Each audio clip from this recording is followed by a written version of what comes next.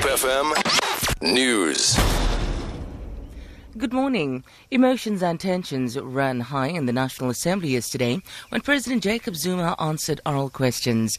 The controversy on money spent on his Nkandla home took centre stage despite its absence from the agenda. It was his first oral question session in the National Assembly since the chaotic sitting of August 21st last year, which was adjourned after Zuma was interrupted by EFF members chanting that he should pay back the money. President Zuma dismissed opposition claims that he had avoided accounting to Parliament on public funds spent on security upgrades at his Nkandla home. I've never refused when Parliament says here is a date. I do not decide the date. Mr. President, all what we do, the Speaker has requested you for an order. Giving no, Honorable Kadi, I never recognized you. We agree on the date with the Parliament. And once it's agreed, I've always come. I will always come if Parliament has agreed. There's no doubt about it. The nurse families say they will attend the court proceedings of the woman accused of kidnapping their daughter 17 years ago. Zephany was 3 days old when she was snatched from her mother's arms in a Cape Town hospital. The family spoke to the media at a media conference at the SABC in Sea Point. A 50-year-old woman is out on bail of 5,000 rand relating to the kidnapping. Mona, a nurse, says he has not yet met with the other family. I have not met the other parties yet. I couldn't get myself to go to them yet.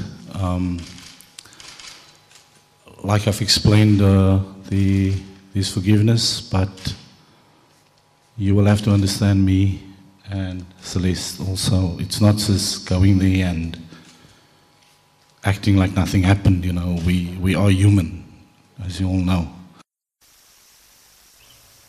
Fynbos experts say they are not worried about the plants destroyed in last week's fire in the South Peninsula. They say after 15 years, fynbos needs to burn to produce seeds. But ecologists are worried about the other vegetation destroyed in the blaze. Global change scientist at Sandparks, Nicola van Volgelen, says some of the flora flourish even in adverse circumstances. When the cones burn, we'll find an example of a real cone, then the seeds are actually released, and you'll see this particular cone didn't burn properly. What happened was that the fire just lightly touched it, but you can see it was about to release all these seeds.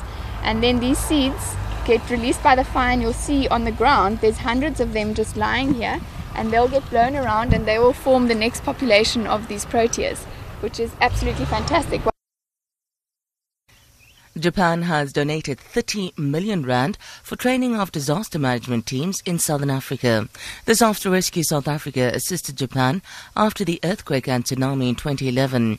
More than 20,000 people lost their lives. South Africa's team was the only one from Africa to assist.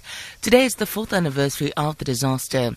The Japanese ambassador in South Africa, Shigeyuki Hiroki, says since then, a bond of friendship has been forged, culminating in a partnership between the Japanese government and Rescue South Africa. We are very grateful to the team and the people of South Africa who sent us solidarity, spirit to encourage us, and the outpouring of sympathy and goodwill. Disaster hit various parts of the world unexpectedly and unpredictably.